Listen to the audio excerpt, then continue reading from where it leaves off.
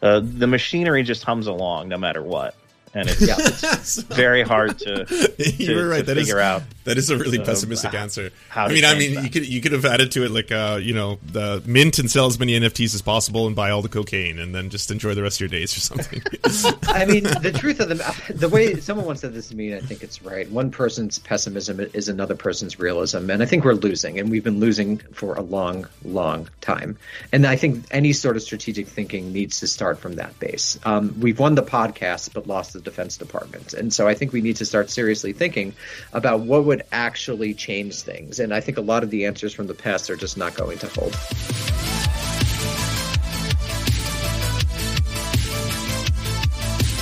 Hello, can you hear me? Yeah, could you hear me? I can. Well, that was easy. Could you see me? I can see both of you. All right, weird. I can't really see me, and it looks like I'm in like a very dark space, but if it works, that's cool with me. It does. And Derek, can you hear me? You're in a somewhat apocalypse now. Yeah, with the blind light on. And the light coming in on one side of your face. Yeah, so this has never happened to me. It's an interesting look. I'm going to rejoin. Okay. Well, I was going to say, I didn't think it was a bad look. Yeah, we don't need him. You're like, I know more anyway. He's mostly just he's an avatar that we use. I hesitate to say eye candy, so I'll just leave it at that. Well, while we were waiting for him to join, Derek, do you want to give a quick introduction to yourself and what you do? Sure. I'm a writer and podcaster. I have a newsletter on foreign affairs called Foreign Exchanges. And Danny and I do a podcast called American Prestige. You can find it wherever you find your podcasts. I hope. I haven't checked everywhere, but hopefully. And it covers international news, foreign affairs, U.S. foreign policy, that sort of thing. I was going to say, sorry, I didn't mean to identify that you host the Jacobin podcast, more that you are both correspondents for Jacobin from time to time. I mean, I've written for Jacobin, yes, and Danny writes for them, I think a bit more often than I do, but I have written for them in the past, yes. Awesome. Is Danny there, or I can't tell what just happened? Did he drop off again? Oh, yeah, it looked like he joined it and he was closing the door. Whatever. Do you want to give a quick rundown of the podcast too? What is the American Prestige podcast? What can listeners find in there? So every week we nice. Guys, I don't know what the fuck is wrong with this thing, but like Skype sucks, and this is what it looks like it's going to be. Alrighty then. I tried to fuck with the settings. As Derek knows, this has never happened to me. So yeah, I just don't know what the problem is. You want me to? I could re-enter Skype. You want me to try that? No, you look great. I like the Windows background. It works. Yeah, it's cool. Whatever. All right. I look like a shadowy figure. Okay.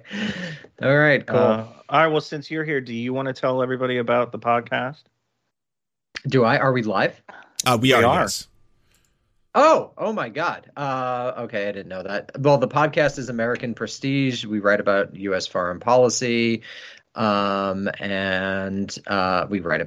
sorry, I was really taken aback.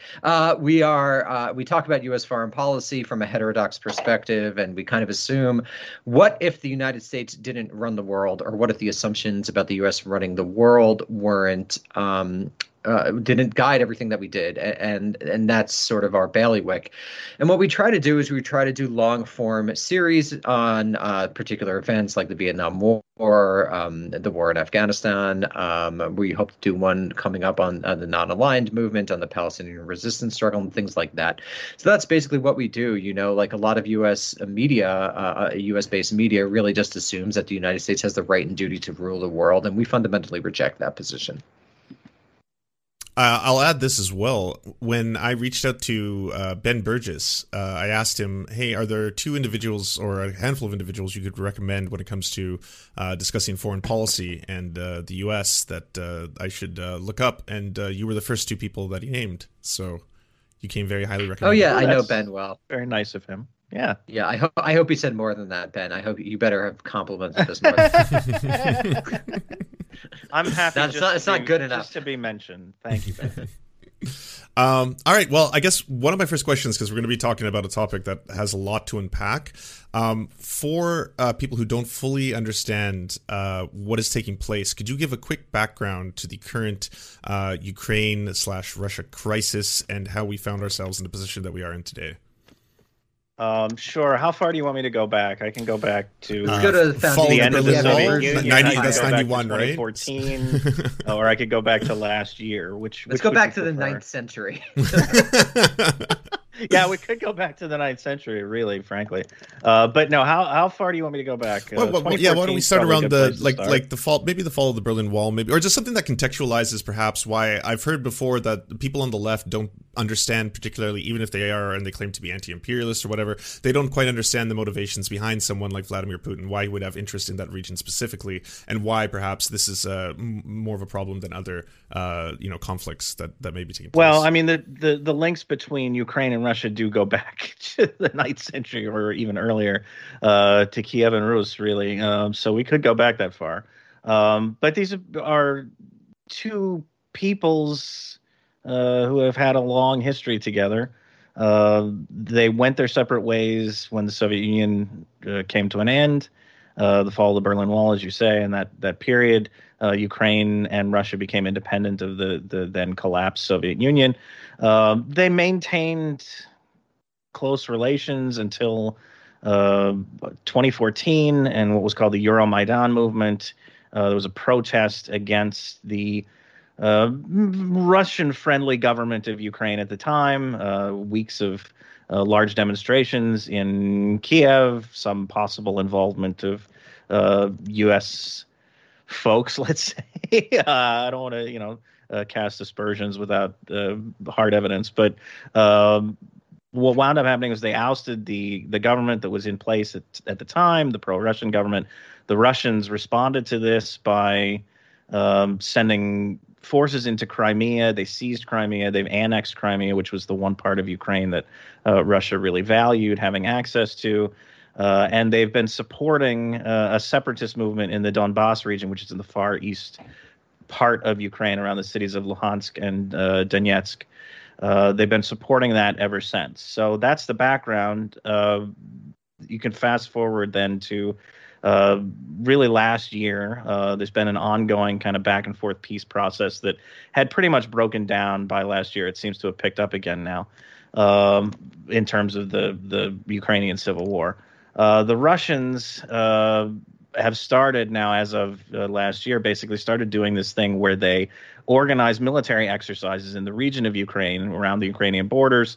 They amass a large number of military forces in a sort of menacing way, and then, let everybody in the Ukraine and the West kind of sweat it out a little bit. And they've done that again now. So they did that once last year, and it really came to naught. They've done it again, and they've still got these forces positioned all around Ukraine, really conducting exercises. And the U.S., the West, NATO are convinced, it seems like, that this is all the precursor to a Russian invasion. I'm skeptical of that, but that's basically where things stand now. The tension is over a possible invasion. Derek. Yeah, that's right. I agree with Derek. All right. So then, if you look at it from the perspective, like we have a little bit of background as to why that's happening, do you think in the current climate, like when we hear, obviously, we're kind of inundated with news from the West that this is a act of aggression and that the positioning of 100,000 troops near the border is something that is intentionally being done by Vladimir Putin as a move, as a precursor, perhaps, to an invasion of Ukraine.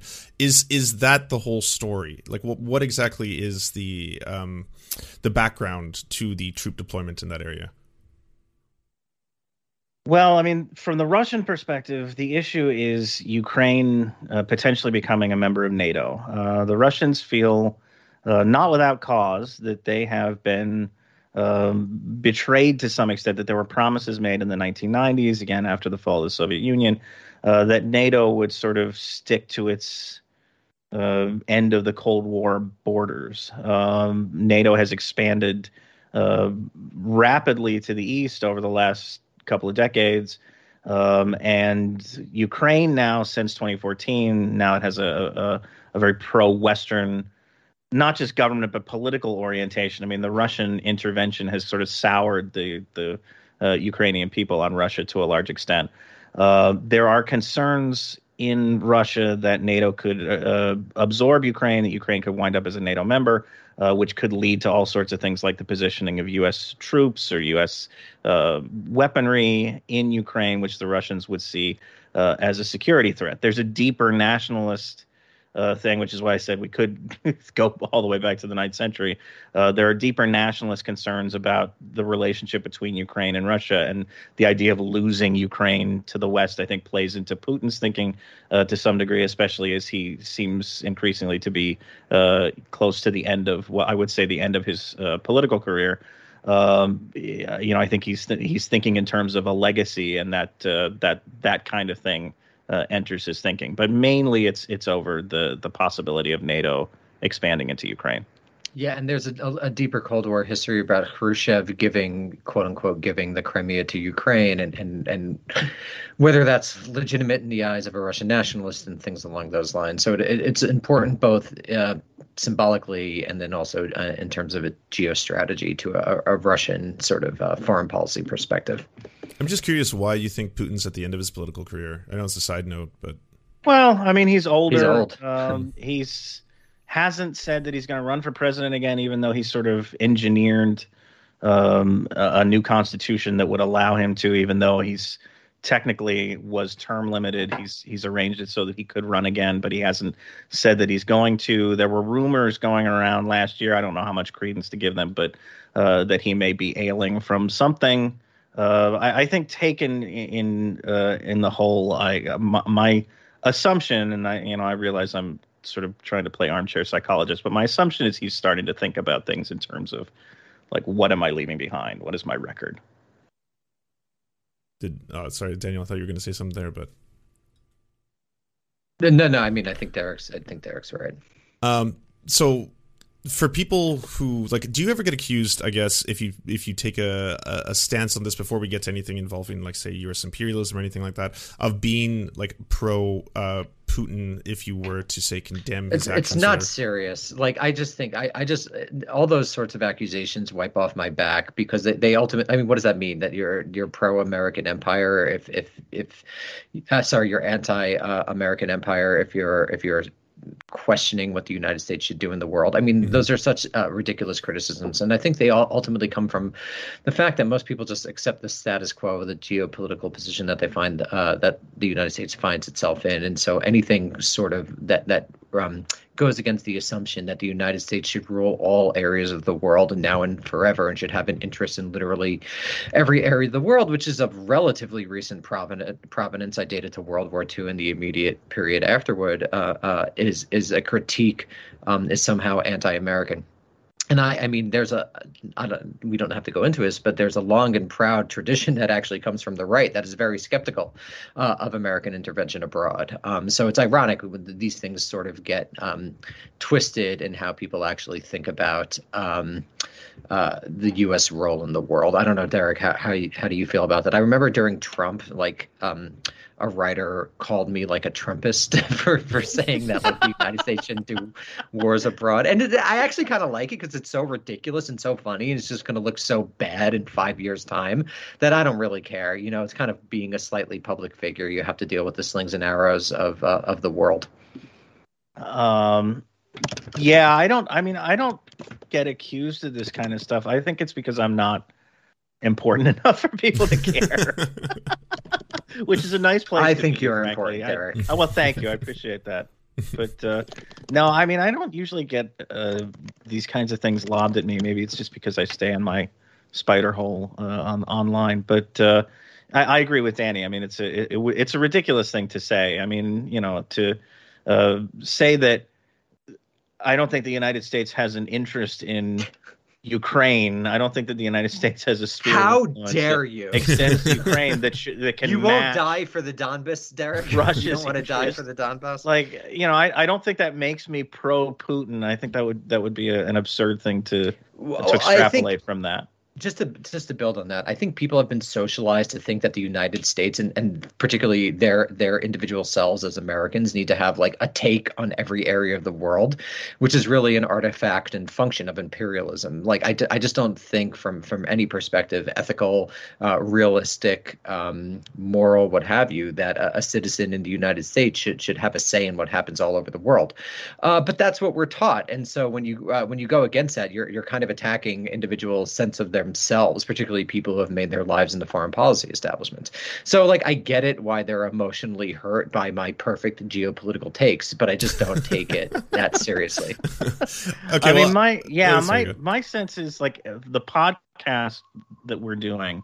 If there's anything that it leaves behind or anything that it achieves, if we can get people to stop immediately asking what should the United States do and instead make their first question, should the United States be doing anything at all in this situation, I think that would be a valuable thing.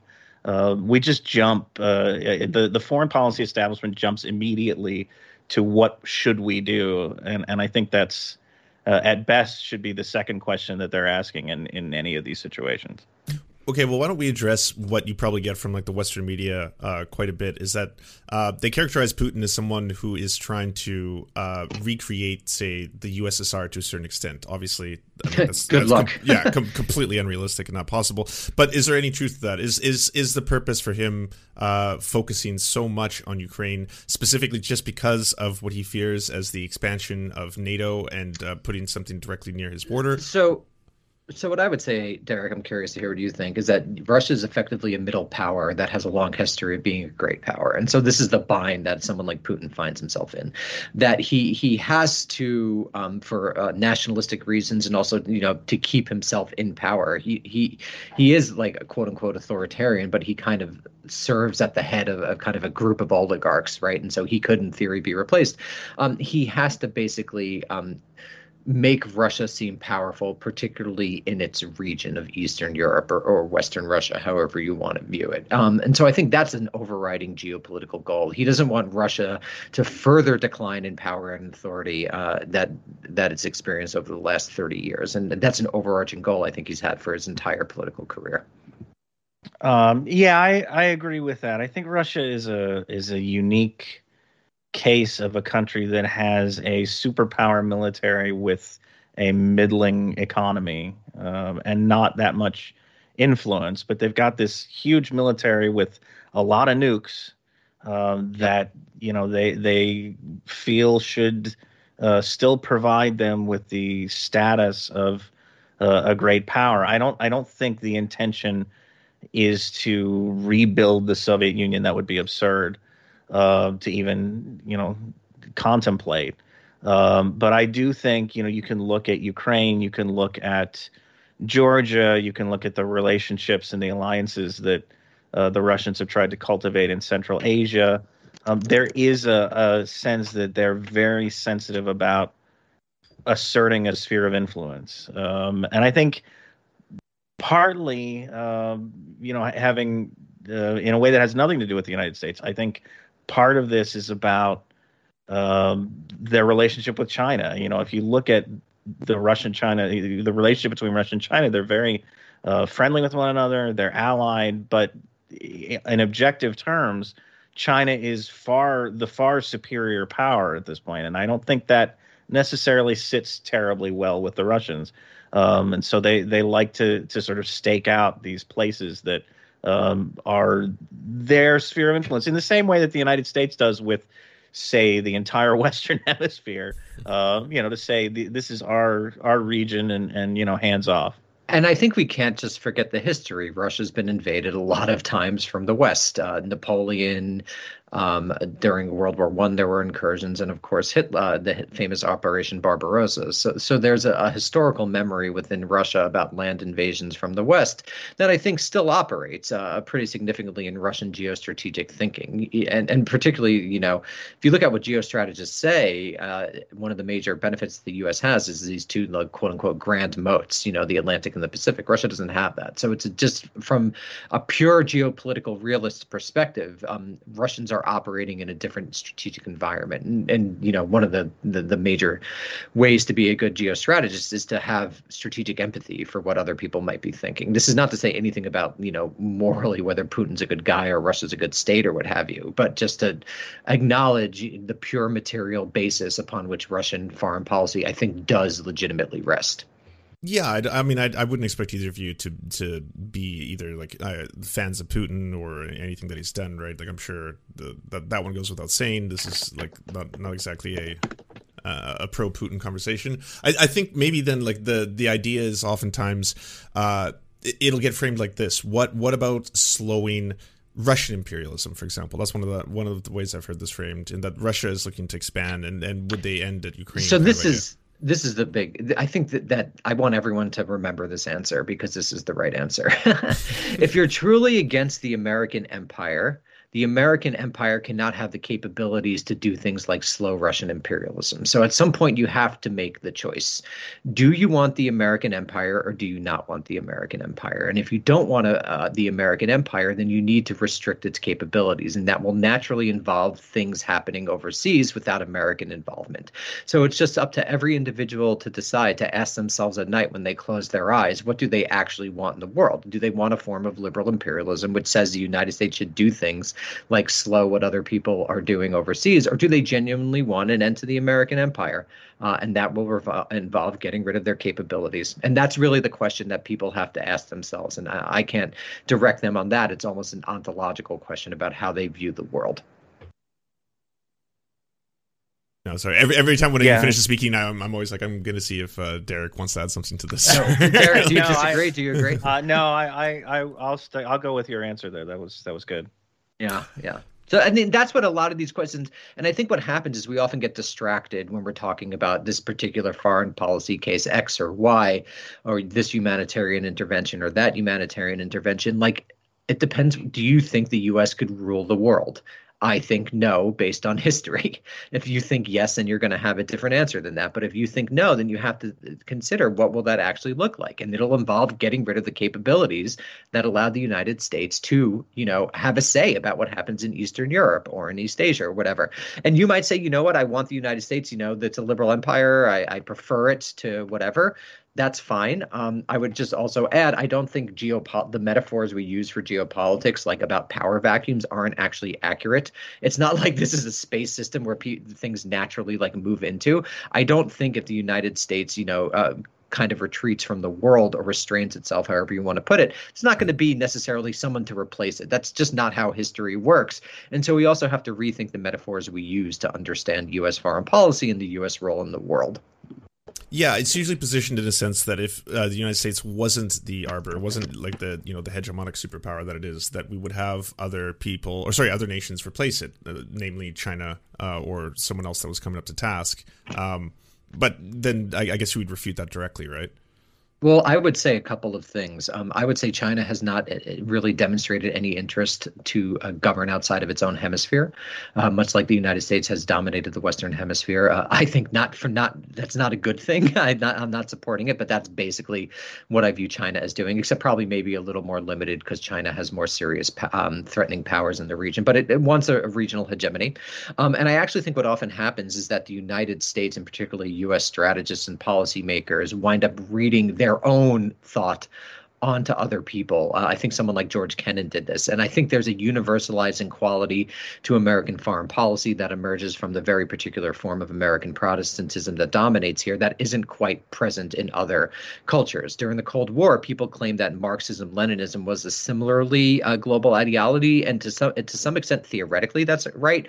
But if you actually look at like what Russia did over the course of the first half of the 20th century after the Bolshevik Revolution, I think it was pretty clear they were seeking regional, not global hegemony, even if they did support movements of national liberation, as it was called at the time in various moments. But I don't think other powers have this universalistic American fantasy of dominating the world. I think that's a peculiarly American thing.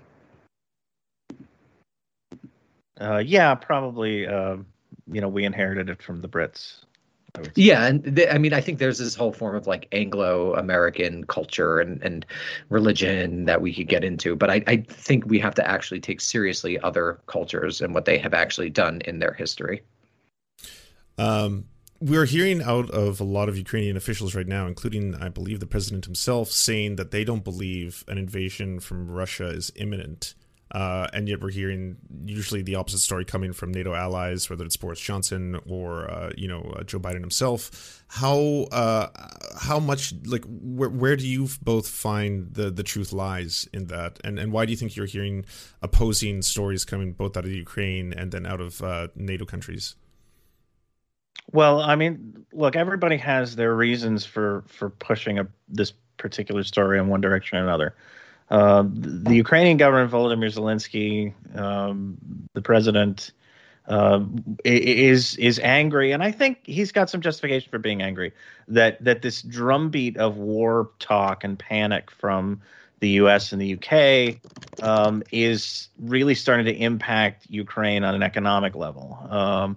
The images of the U.S. and the U.K. and Canada now is sort of ordering family members of their diplomats out of the country and issuing travel warnings. It's all really having a drag effect on the Ukrainian economy for what may be, in fact, nothing, making a mountain out of a molehill. So, I mean, I think he's got a lot of reasons to go very hard at kind of downplaying the threat here, because he would like to not spend the next year in economic limbo while we all kind of decide what Vladimir Putin is thinking on any given day. At the same time, you've got leaders in the West who all have their own reasons for wanting to hype this up. Boris Johnson is, close to facing a leadership challenge in his own party, because apparently 10 Downing Street had a party every day under lockdown. Some ridiculous stuff going on there. So he's got reason to want to distract, kind of, put this story on the front page of the paper and get himself off of it. You've got Emmanuel Macron, the president of France, who styles himself now as not only the leader of Europe, but sort of seems to be styling himself as the EU's Putin whisperer. He's the one doing the phone calls and, taking the one-on-one diplomacy. So he's got a reason to want to, make this a big deal. Biden, I think, the Biden administration has a couple of different reasons. One, I think, is they're trying to sell liquefied natural gas to Europe as an alternative to Russian gas supplies. So I think there are a variety of reasons for the United States to be hyping this story up. Where do I think the truth lies? Probably somewhere closer to Zelensky. I would fall somewhere closer to the Ukrainian position here, but more to the point, I think.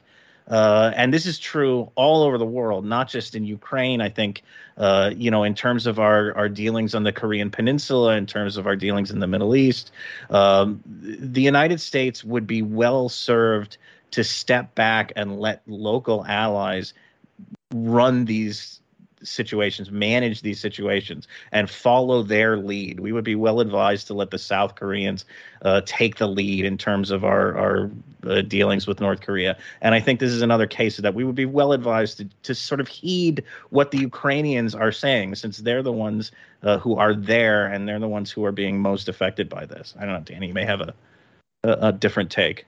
No, I think that's exactly right.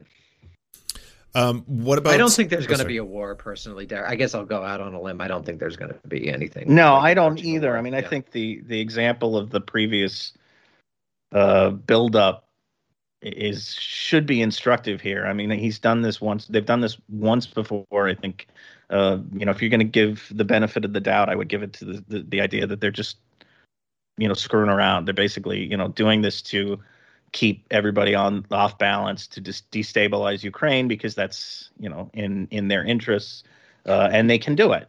Yeah, I'm just really worried about Russian influence on the next election. That's keeping me up at night. the midterms or the next presidential? Yes. I mean, it's just they're pulling the Everything. strings. Yeah, they're pulling the strings. That's what keeps me up.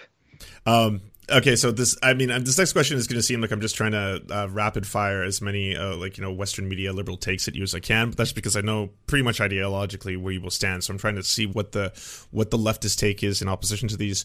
What would you say to recent polling coming out showing that 54% of Ukrainians are in favor of, say, joining NATO and support having Western assistance, to someone who's saying that we should be listening to the Ukrainians specifically? I would say if we had an international workers' movement that was democratically controlled, we could take public opinion polls like that seriously. But in the absence of that, we have to live in reality. And what the United States' interests are might not necessarily be directly related to what that poll says. Also, polling is very, very, very, very, very difficult to take seriously in a lot of ways. I don't know, Derek, what do you think? I mean, my real answer to that would be that I think NATO shouldn't exist anymore. They should have signed the divorce papers the day after the Soviet Union collapsed. But I think, I mean, I've said this on our show. Organizationally, NATO does exist. I'm talking about a fantasy world. NATO does exist. It has to, for organizational reasons, maintain the idea that any nation that wants to join can join, because otherwise it loses part of its reason for being. But do I think that NATO should kick the membership process into high gear for Ukraine? No, and neither does NATO, frankly. I mean, the idea of admitting a country that has two territorial disputes already in its own borders, and that has major problems in terms of corruption, in terms of political, in terms of sort of stable governance. It's not going to happen. I mean, they won't say that. NATO leaders won't say that. But they would, if they wanted to push Ukrainian membership, they would be doing it right now, and they're not doing that. And from the left, the perspective again is if you are truly against the American empire, like that, you need to get rid of the capabilities where you could answer that question in a way that somehow involves American intervention. It really depends on how you read the last 70 years of liberal empire, I think. I mean, I just read it as failure to failure, making the world worse. And so that's what really has to be your overarching perspective when you're talking about particular issues. Otherwise, you just get caught in miasma after miasma. And some of them might be worthy, some of them might not be worthy, but they're ultimately disconnected from the question of the imperial structure, which Derek and I don't believe should exist. One of the things that I'd heard when I was listening to like a monk debate on this, because I was trying to get what the I guess Yasha, monk. Plus I was just trying to learn what the Western, if you had both, say, like a conservative and a liberal arguing about Ukraine, where did they both land on this? And one thing that they repeatedly brought up is that if history has taught us anything, it's that we should learn from the lesson of someone like Putin. And many people stated that he wasn't going to actually annex Crimea, and then he did. So is that not a lesson towards this current situation in which people are stating, like you both are stating now, he's not actually going to invade Ukraine, but should history teach us differently? I think we should deploy 400,000 troops to the Ukrainian border and institute a draft. I mean, that's what that's arguing. Okay. I mean, that what Yasha is. Okay, Yasha, yeah. Like that's your, just say what you mean. Reinstitute the draft, and we'll just have a Maginot Wall on in the border of Ukraine and Russia. Somebody Google his local enlistment station. Yeah. Like Ben Rhodes. Remember Ben Rhodes, who claimed on 9/11 he went to like enlist, and he's like, no, I would be better served working in a think tank. The American people need me to do. The American people need us to podcast. I mean, Derek and I take it very seriously. Right. We would never enlist, but that's because we're podcasters. I mean, I don't know how you point to Crimea and ignore the example of Georgia, which I think is more salient to mainland Ukraine. I mean, the Russians have supported separatist movements in South Ossetia and Abkhazia. They've been supporting them for, 14, 15 years now. Well, longer than that, but it really became an issue at the end of the Bush administration. But they haven't annexed those places. They've simply been maintaining support for these separatist groups, again, which kind of, territorially destabilizes Georgia. It keeps it, again, another possible candidate for NATO membership, I guess, but it keeps them unsuitable for that sort of thing. I mean, Crimea was a very special case. Danny talked about the history of it. Crimea has always been kind of a part of Russian nationalism in a way that the rest of these places are not necessarily. It's also strategically very valuable to the Russian military and commercially. So there are special aspects of Crimea that I think made that annexation palatable or desirable for the Russians. But are they going to uh, go to war or not go to war necessarily maybe, but they're going to deal with the sanctions that would follow and the punishments that would follow for like annexing the Donbass region. I doubt it. I think they're going to try to maintain that as a part of Ukraine, but separate from it, and constant, sort of constant source of instability or way for the Russians to maintain kind of a hold on Ukrainian politics. Could you explain why NATO didn't or hasn't disbanded? What is the purpose, both to America? Money, dominance. Those two reasons: money and dominance. The United States wants to remain the world's economic and military hegemon. Europe wants to outsource its defense and not actually pay for it, and so NATO continues. I don't think it's any more dramatic than that. It's not more complicated than that. It's wild that it continues to exist. It was very specifically a wartime alliance. Wartime, quote unquote, but that was the whole goal. What's the famous quote about NATO? To keep the Germans down, the Russians out, and the Americans in, right? And none of those things really make sense anymore. All three, except keeping the Americans in for European defense. I think Europe is quite rich. They've benefited from a colonialism quite well, and they're rich enough to pay for their own defense. And it's wild that Americans are paying for it. In terms of when people try to frame this as, you're just a pair of lefties who don't actually understand how the world works, and like, are you both just sitting there from the comfort of your podcasting booth, thinking that like we should just allow Russia to perhaps invade Ukraine? Should the U.S. stand back or just stand by as something like that is to occur? Is that honestly what you're advocating? Do you find that pushback occurs at all, and if so, what would your response be? Again, the question of empire, right? Do you want the empire or not? That is the question. And we live in an imperfect world. We live in a tragic world. I do think realists are like generally correct about that. And so then you just have to ask yourself, you can maintain the empire forever. And I think that's done more harm than good to the world in a variety of ways. It helped cook the planet by making American consumption the de rigueur position of every middle-class society, and in a variety of other ways. And if you want that to continue, I disagree with that. I mean, that criticism invariably comes from somebody who was part of the 101st Keyboard Commandos in the run-up to the Iraq War, who sat on their ass and typed about how we should send American soldiers over to die and to kill 500,000 or more Iraqis for no reason. And I would rather do what I'm doing than do that. Yes, and also 37 million refugees. I believe the statistic was from the Brown University Cost of War Project. Like the damage that liberal imperialism has done to the world is staggering, and it's pretty wild that we ask these same questions every 3 to 4 years, as if we don't have a clear empirical record of what this has actually led to. When it comes to that, I've seen a lot of comparisons going on, especially online right now, where people are saying like the same people who say that they're against the U.S. invasion of Iraq back in the day would have been supporting it wholeheartedly based on the same rhetoric that they're applying to Ukraine and Russia. Do you think that comparison is fair, where people basically tried to do a boogeyman in Saddam Hussein and doing the same thing with Vladimir Putin?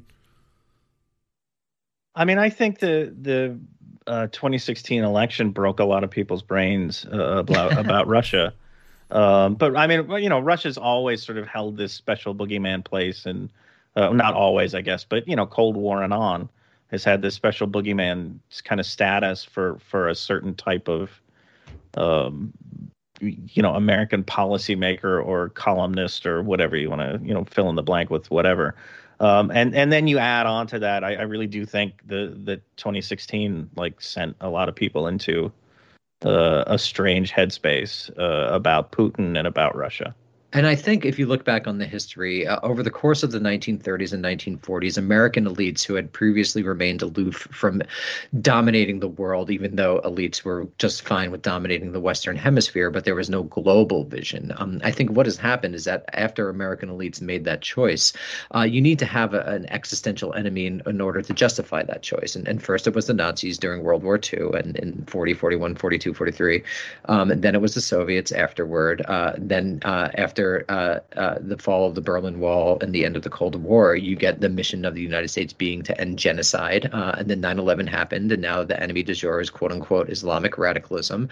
And now you're seeing a return to China and a little bit of Russia as well. So these existential enemies actually just justify the incredibly undemocratic state that has accreted over the course of the last 75 years, as well as the ridiculous expenditure on the military that continues to define U.S. foreign policy. So I really think we need to ask ourselves more critical questions about what these sorts of existential enemies do. And just personally, from my perspective, I do think the Nazis, as a Jew, I think that was a good thing that the Nazis were taken out, and I think they had vicious designs on the world. I think the Soviet Union threat was exaggerated. I think the threat of quote unquote Islamic radicalism was also exaggerated. And I think right now the threat of both Russia and China is over exaggerated. And it's mainly over exaggerated to filter money and to allow people who do evil things in the world to sleep at night.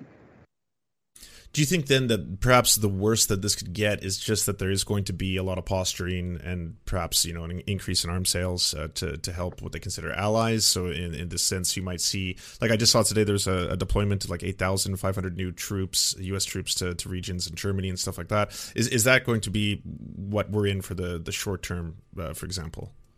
I'll let Derek answer that, but someone in the chat said that I'm channeling Michael Brooks. Michael Brooks was a very good friend of mine, and I like to think our fashion choices inspired each other. All right, sorry, Derek, please. I'm actually wearing a Michael Brooks shirt right now, so that's fitting. I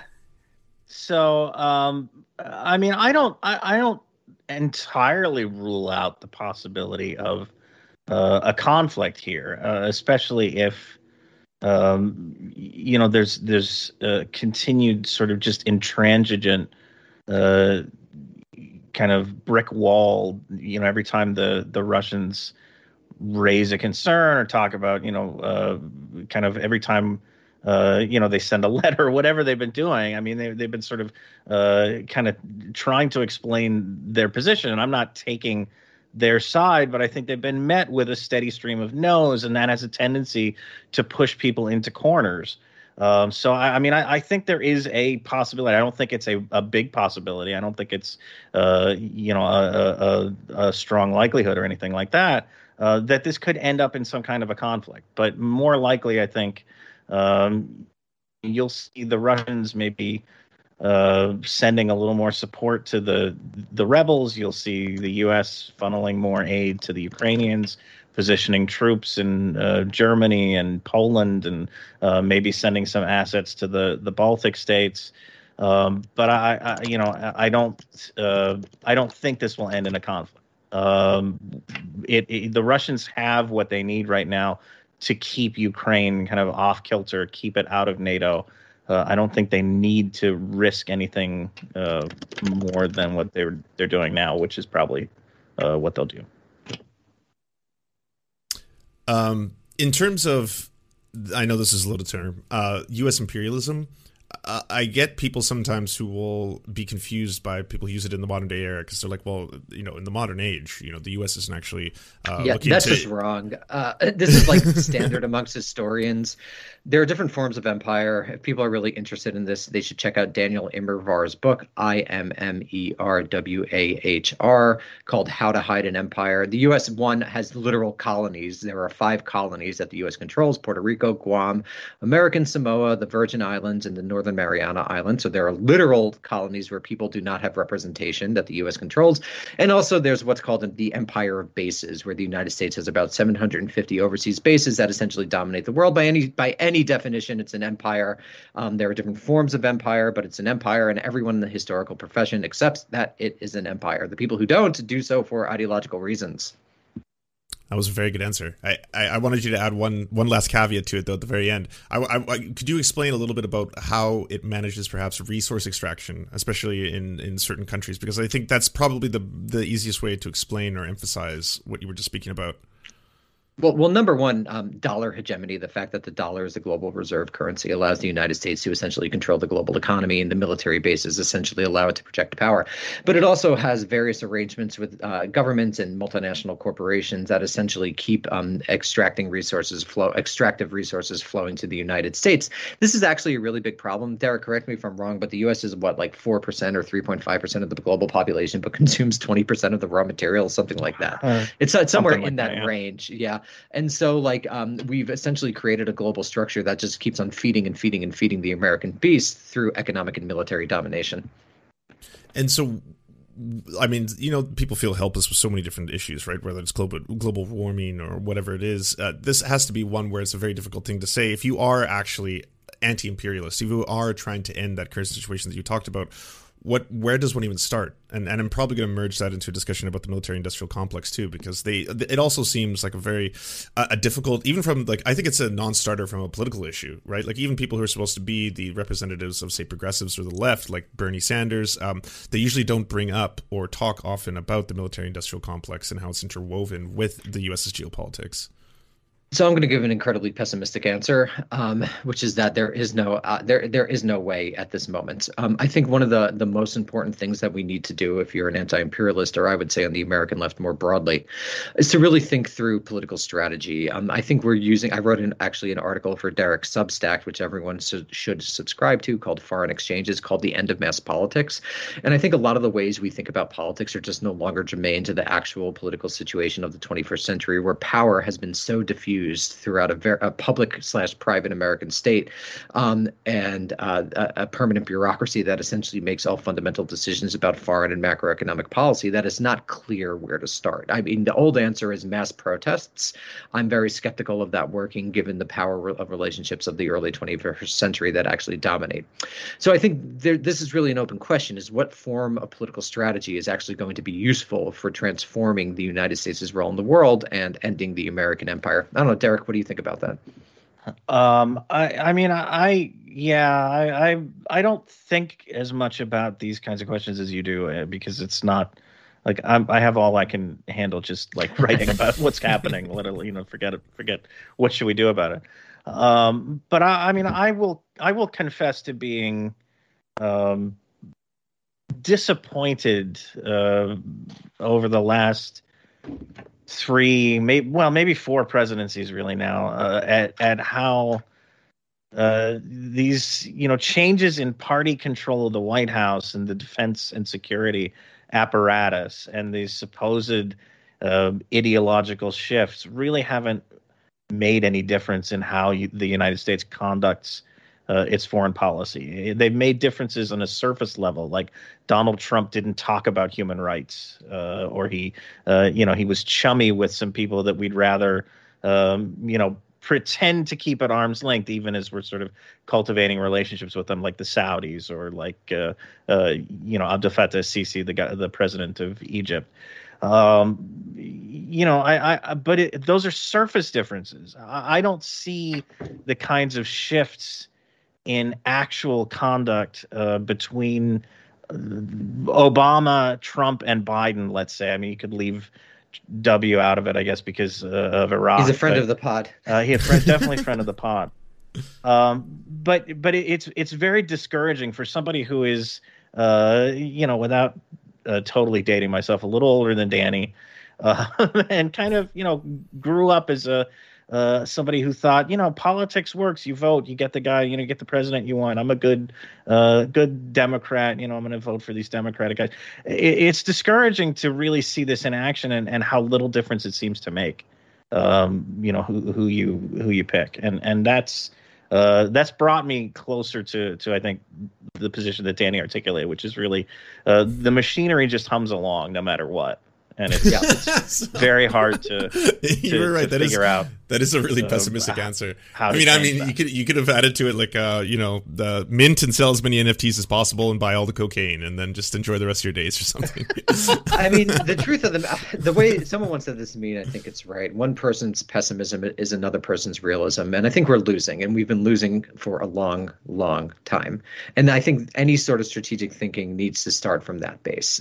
We've won the podcast, but lost the Defense Department, and so I think we need to start seriously thinking about what would actually change things. And I think a lot of the answers from the past are just not going to hold. Do you think there's no possibility of, say, genuinely a movement towards, say, nationalizing arms manufacturers so that there isn't a profit? No way. Yeah. No just way. Too powerful Why would you? If you're a policymaker, you do some policy for a few years and then you become a head of the Raytheon board. Why would you ever want to do anything? And people don't even know about it. And if you're a quote unquote liberal congressperson, Raytheon in Massachusetts or whatever provides tons of jobs. That is just not realistic, in my opinion. Whether maybe we would want it to happen, but I don't see it happening. Where would you personally say you should focus energy then, if that is just like a lost cause? I think the most realistic thing to do is focus at the hyper elite level. Foreign policy is a hyper elite sphere, and not that many people make it. So if you're somehow able to really manipulate the uppermost level of decision making and somehow get on the National Security Council or whatnot, that's far more likely to do anything than any sort of mass based movement. I just think that's the reality. If you look at the anti-Iraq war protests, what have you, that's just not a way for meaningful change. I don't know, Derek, that's pretty controversial. I mean, people want it to be another way. It's like Marlo from The Wire. You want it to be one way, but it's the other way. I think we got to start admitting it's the other way and then go from there. I mean, I get people ask me, and I have a thing I do for subscribers at Substack that, it's like a job openings thing where we kind of curate a list of places that aren't horrible. They range from actually pretty good to not terrible. And people ask, can you ethically work in the establishment or in an establishment organization? And I always say, yeah. I mean, what else are you going to do? What alternative is there? First of all, you got to work. I mean, I'm not going to judge anybody for taking the job that they take. But secondly, the only way you're going to have any hope of changing these organizations is to get people in them that believe that we need to curtail the empire and to start filling the upper echelons of these organizations. Now, the system is self-sustaining and it's self-protecting, so it tries to weed out anybody who's heterodox enough to question some of these things. So it's not going to be easy, but I don't know what else you do other than to buy cocaine and throw up your hands and have a party until the apocalypse. So, is it genuinely you would come from this from a perspective of reformation from the inside? Do you think that is even realistic? Because I would only assume both are going to fail. Yeah, I don't think either one is realistic. Yeah, they're both going to fail. Yeah, that's a better one. One is maybe slightly more efficacious than the other, but I don't think either one is really likely to work. Yeah, I guess the best you could hope to be is the guy saying in the room, "Don't bomb that." That gets ignored. I mean, that's just the realistic situation. I just saw someone in the chat said, "Oh God, reformation from the inside." I don't think so. I'd like to ask that person, what's the correct one? Leninist revolution? I mean, it's ridiculous. There's no other possibility. And we kind of laugh to keep from crying. Well, okay, speaking of which, there is a movement in the U.S. that deals with what they consider to be patriotic socialism. So the idea of perhaps ending U.S. imperialism, but at the same time maintaining the concept of U.S. nationalism. Do you find those to be diametrically opposed, or do you think there's any way that the U.S. could be so reformed that the idea of the United States itself could remain, while at the same time it could effectively disarm in some way? Yeah, that was kind of like the Angela Nagel article about immigration, if I recall correctly, which is it comes from that sort of old populist tradition of economic nationalism. I am skeptical about whether that will actually be able to work in the reality that we exist. That we'll be able to create socialism in one country, to borrow a famous phrase from the past. Yeah, I mean, I'm pretty pessimistic about any actual change. I don't know what you think, man. I mean, yeah, I this is again not something that I spend a lot of time thinking about, but I think it's it's hard to sustain it. It will be hard to sustain basic functions after a while. I mean, you just look demographically at where this country is at, and if you take the position that we should build the wall, but then have a socialist utopia inside the wall. I don't think that's sustainable. I mean, if you're going to shut down immigration, if you're going to keep everybody out and do Fortress USA, I don't think you're going to have a paradise on this side of the wall. I just don't see it. What would you say would be the best course of action from a, let's just say, pragmatic standpoint? So fully acknowledging that vote the Democrats... Democrat. Okay, well, say before the midterms or anything like that. But in the situation we have right now, the neoliberals are in power, and clearly there's a large amount of saber rattling that is taking place. What is the best possible pragmatic solution to come out of that then, from like a realistic standpoint? I think the best we could do is just call bullshit as loudly and as often as possible. I mean, there's really no other solution than that. Change the next generation's way of thinking, I guess. Yeah, I mean, again, it doesn't. I said this earlier in the call here, but it's not. It doesn't seem like it should be that big a shift to get people to stick a question in front of what do we do, and instead to make their first question, should we be doing anything? And I actually reckon with that question first. But yeah, I'm not optimistic that we're going to be able to do it. But I think the only way to even get there is to just keep saying it over and over again as loudly as possible. Like it doesn't have to be this way. I actually have a real answer. I think there's a tendency on the left to retreat into fantasy about like violent revolution or workers' revolution. And I think that's pretty dangerous. And I would suggest just try to take as pessimistic / realistic look around you about how power actually operates, about the success of the strategies that have been adopted in the past, and to ask yourself if they truly worked. We had Chomsky on recently, and I didn't want to like ask him this too hard, but I'm like, so everything you said, like your entire strategy has failed and the American empire continues to exist. And he's like, well, I still think mass movements and protest is the way to go. And I would just ask people to question that, to see what works and what doesn't, and then based on that to develop novel strategies that actually change power. The only important thing is power. The rest is just nonsense and distraction. So NFTs. Yeah, NFTs. So what I'm saying is American Prestige has an NFT, and I wish everyone would purchase it. Well, yeah, I didn't know you were both so doomer pilled, but I guess if you spend like all day as a podcaster. Doomer. So this is what I think the language we have to get. It's not doomer. It's just realistic, and no change is going to happen from fantasy. Never has, never will. I mean, I guess it's funny, like we're among friends, doomer. I use that term as well, but it's just, where are we in 2022? Mm-hmm. How many dead from COVID? Rising inequality, continuous American imperial expansion. It suggests to me that what we've done in the past hasn't worked. So we have to really, really think about how power actually functions in this society and then go from there. Derek?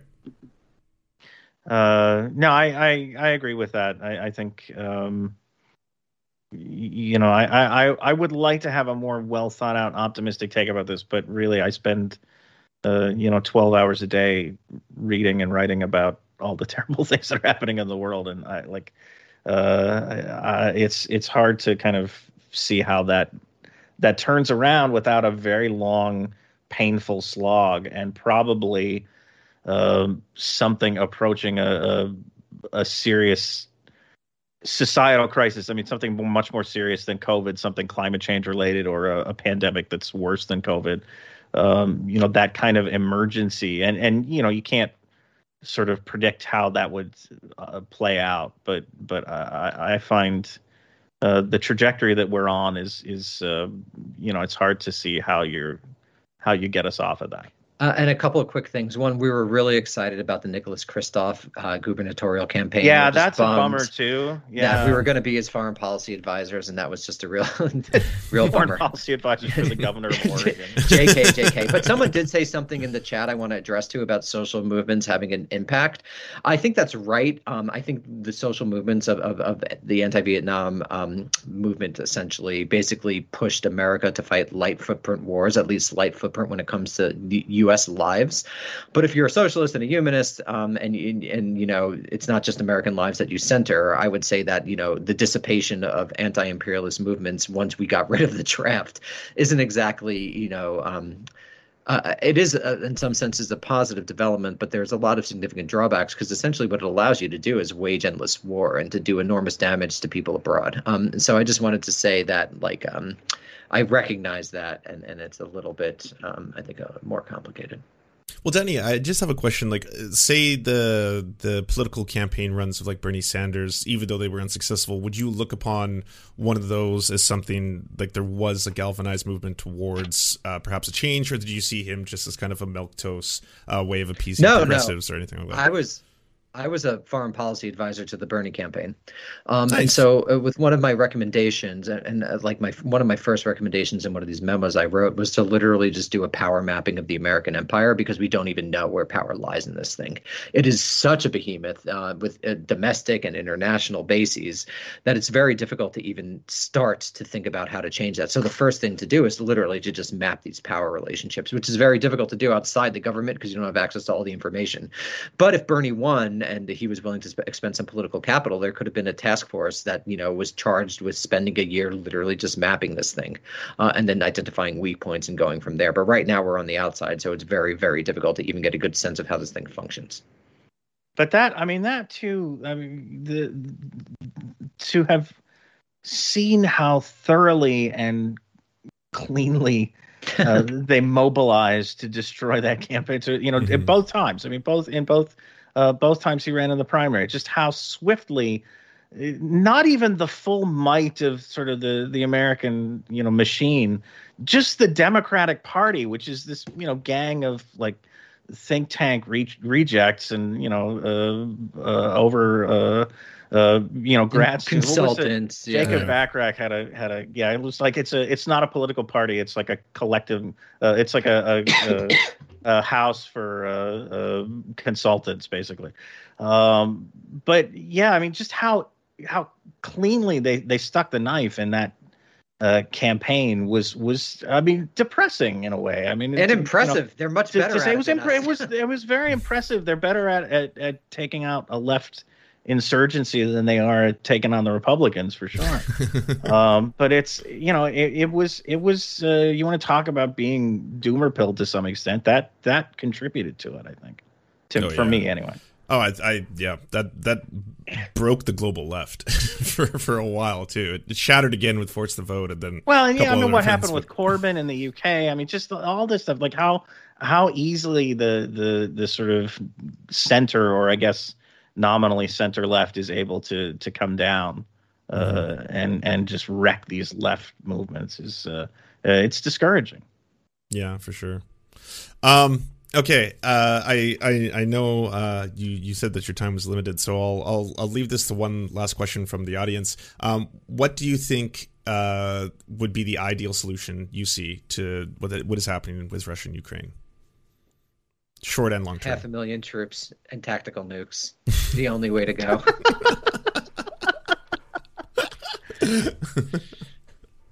Derek, whatever Derek says, I agree with. Derek, what do you think?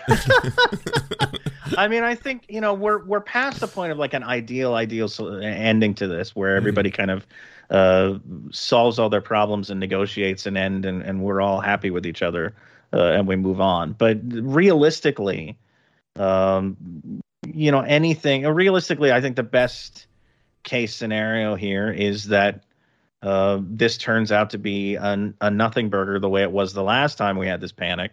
The Russians send their forces back to barracks, and we all kind of calm down, and hopefully, I mean, you know, here's the ideal fantasy, I guess. the next time the Russians do this, because they will do it again. I mean, if we don't end in war here, they will do another buildup of troops in this same part of the country. They'll have exercises in Belarus. They'll have exercises in Crimea. Hopefully, next time, either Western leaders will not treat it like we're on the verge of World War III, or if they do, we can just sort of say, look, you've been wrong about this twice. Let's not go there again. I mean, to me, that's the best you can hope for at this point. Gentlemen, where can everyone find your podcast and your Patreon and give you all the monies? You could just look at Patreon, American Prestige, and subscribe and listen to our takes. We do one free episode, which is a news roundup and an interview. And then we do bonus episodes, which sometimes are interviews, sometimes are just friends we have. Like we've had Matt Christman on a bunch, and we're also doing these long-term series. We just finished up a 7-part series on the history of the Vietnam War, and we've got a 9-part series on the history of Afghanistan, and we're in the process of doing a series on the non-aligned movement, and so that's what we're doing. And we're an independent source. We have no institutional backing. So if you want heterodox foreign policy and hot takes like ours to continue to exist, we really do rely on that financial support, and we appreciate every patron. And also we've been trying to work on our we have a homepage. We've been trying to work on it a little bit and make it look nice. American Prestige Pod, all one word, .com. And we're on YouTube now. We don't have any videos yet, but we may at some point. So, you can find us there as well. Total sidebar, Danny, do you ever do foreign policy debates online? I haven't been asked. I mean, I come from the academic world. Like who would I debate? Like Destiny or Bosch or something like that. These are the only streamers I know. I know Hassan. He seems like on our side, right? Well, I was just saying you're very quick with the retorts. I think it would be interesting to watch. But yeah, sure. Yeah, well, it's kind of funny because I've dedicated my life to studying this, so I find a lot of the debates a little bit boring because it's banal. It's like an issue that I've thought beyond. I don't know. That sounds so arrogant, but I devoted myself to this. I feel like I could say it. Well, awesome. Thank you both so much for joining me. That was a super interesting talk. Thanks a lot, man. Happy to come back anytime. Talk to you later. Bye. Everybody, go do that thing. You know the thing where you go and go and subscribe and follow the podcast and all that kind of stuff. Very, very interesting. Go listen to more.